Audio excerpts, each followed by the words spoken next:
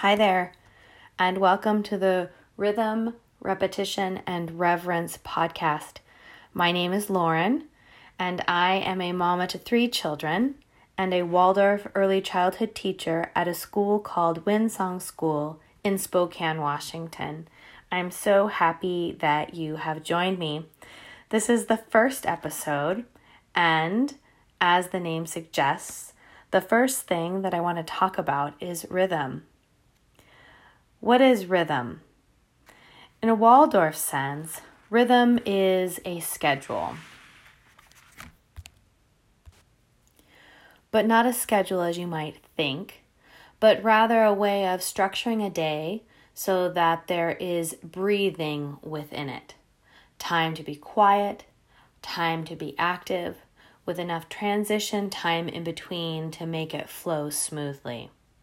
For the young child, and when I'm talking about young children, I'm talking about children under the age of 7, having a rhythm to the day, a rhythm to the week, and a rhythm to the year nourishes the very life sense that children are building when they first arrive here on earth, so to speak. From a traditional standpoint, you can think about rhythm being a way that allows children to have confidence on what is coming in their day and predictability. We all know as adults, knowing what's coming and having some predictability to our day allows us to navigate it with more grace than we would otherwise. And so the idea of creating rhythm within your home and within your life for your children is essential to allowing harmony to happen. So how do you start having rhythm to your day? I think we all are in different places, so to speak. Some people are really structured, have a start and end time. Some people have no sort of rhythm for how the day goes and just kind of go with the flow. And we want to have some balance. We don't want to be rigid where we're setting an alarm clock for our 3-year-old to get up at 7:30 in the morning, and we want to be sure that they have breakfast by 7:45. That's not helpful, and it doesn't create harmony. It just usually creates stress. So we're just thinking about trying to create opportunities in our day for us to both get the work that we need to get done at home done, as well as provide opportunity for our children to participate in that home life with us, as well as have their own life outside of that, which is usually involved in play. For people who are not structured people, this can seem a daunting task. How do you go from not having any plan to having a plan? And I want to help you be able to start that process. And the way I want you to start that process is to write down what your day looks like now. And there's no judgment. No one's looking at this except for you. And you'll change it over time. Also, the change in bringing rhythm into the day or the week or the year doesn't happen overnight and has to happen somewhat organically as well, which is different than when I create a rhythm for my classroom, in which I have an idea how I'm going to move this group of children throughout the day. It's a little bit different when you're at home with your own children.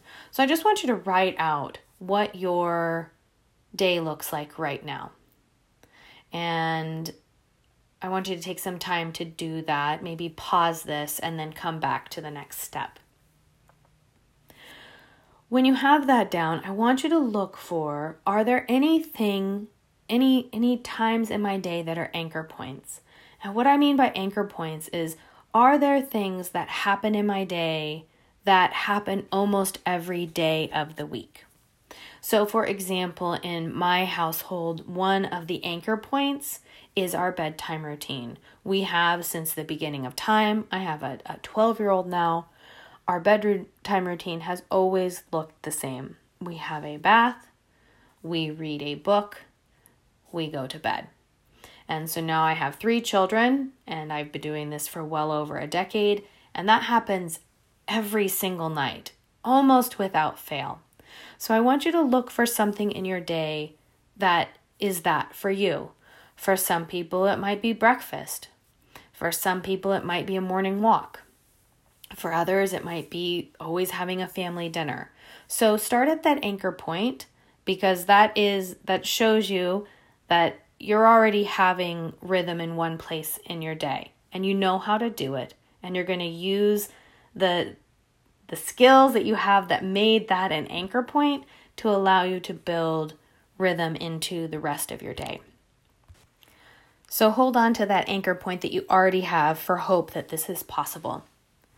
And then I want to talk about, what does it look like to create a rhythm for your day? This is going to be different for everybody. Some of you may have only one child in the house. Some of you may have multiple children in the house.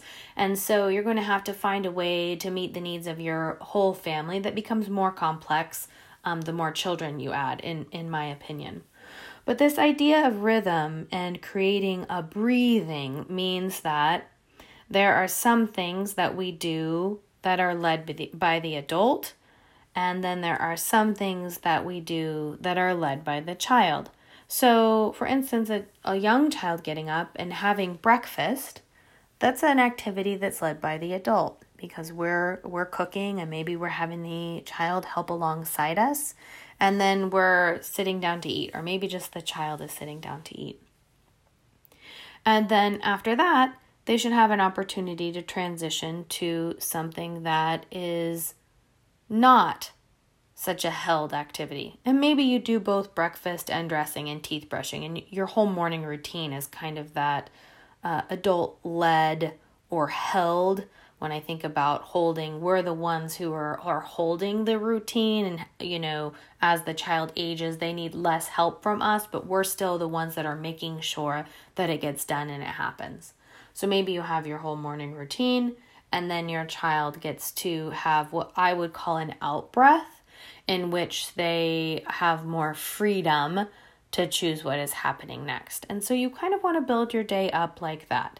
And the nice thing about pairing up this adult-led activity within a child-led activity is that in an ideal world, when that child goes out to then play on their own, and that's what we're hoping to instill in them as we're working with this rhythm and other things that I'll talk about in upcoming episodes, is really building up the child or the children's ability to have self-directed play. And that's a whole episode in and of itself to talk about the importance of self-directed play. But at its very basic level, the play is the child's work.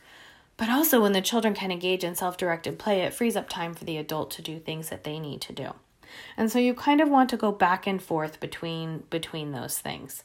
And that also fills up the cup of the child who might need more contact and attention from the adult. So we did this morning routine, the child goes out and play. Maybe now they need to come back and have some book time in there. So just some things when you're building your rhythm, think about that, balancing when the child needs to do what you need them to do versus allowing the child to do what it is that they want to do. You want to have some outdoor time in there. You want to have some indoor time in there. And then you can think about, where are the times in my day where I'm doing things that are adult things that my child could help participate in. Cleaning of the house, cooking of the house, walking of the dog. Even little children, toddlers, like to participate in the life of the home. So you can think about how to build that in as well. So that's what you're thinking of for a daily schedule. And it helps just the child to know what's coming next. And when a child already knows what's coming next and what's going to happen even after that, they can more easily transition to that next activity. This is especially true for children who transitions may be more difficult for. The transitions from one activity to another only become more easy when they know what that next activity is going to be, and it's very predictable. Predictability gives a sense of security and allows the children to have more freedom just in their experience in the world. In thinking about a weekly rhythm, are there things that you can build into every week? Can there be a day of the week in which you always go and pick up books from the library? Can there be a day of the week in which you always go to the grocery store? Can there be a day of the week that you always go and visit a park that's farther away from your town, farther away from your house, or that you meet up with friends? Maybe not right now during pandemic. Some of those things are a little bit more limited. You can't go into a library here, but you can get your books online and pick them up curbside. So having a weekly schedule like that also helps the child measure how the week is going. I know that grocery day happens after library day, that happens after park day. You could have that within activities in your house too. Maybe Tuesdays when you bake bread. Maybe Thursdays when you clean toilets. Maybe Fridays when you wash sheets. It helps not only you as the parent to plan out your week, but those things that happen on the regular throughout the week helps the child measure time of how the week is going. And then in terms of seasonal rhythm, I always like to encourage people to look at what is nature doing right now?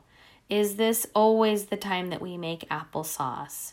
Is this always the time that we dry pumpkin seeds when the air is turning crisp and cool and maybe we're getting a first dusting of snow here where I live in Washington?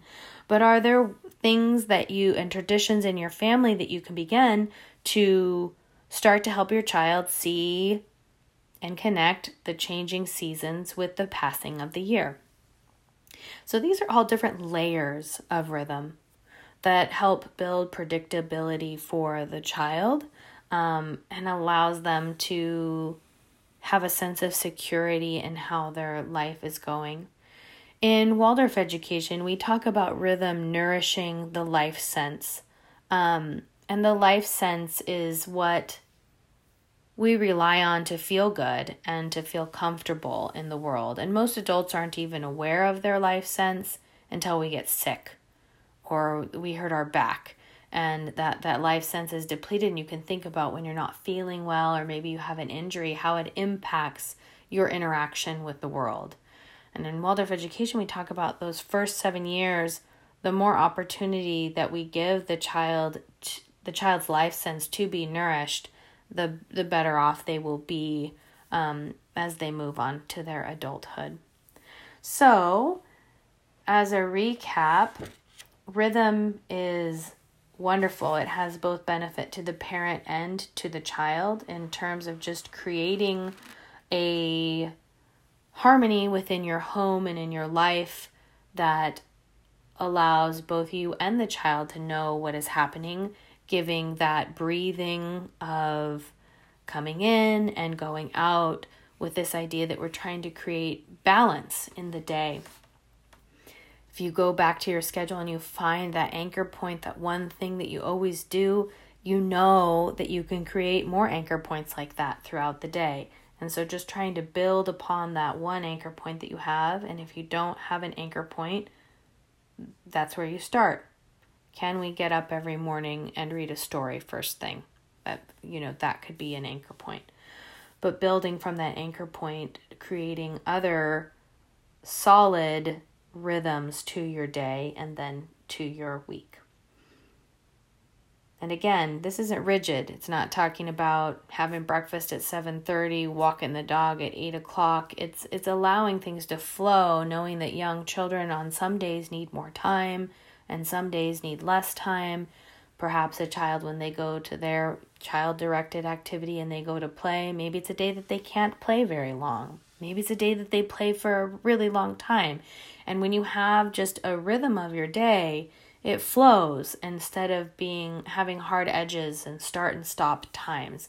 And you can allow that freedom for things to carry on or to shorten as they organically arise in your day. I hope you enjoyed this first episode. For those of you who are in the Rhythm, Repetition, and Reverence program, this will be the first thing that we talk about at our weekly meeting, and we'll expand upon it and problem solve for those of you who might need more ideas for creating rhythm during your day. Thank you for listening.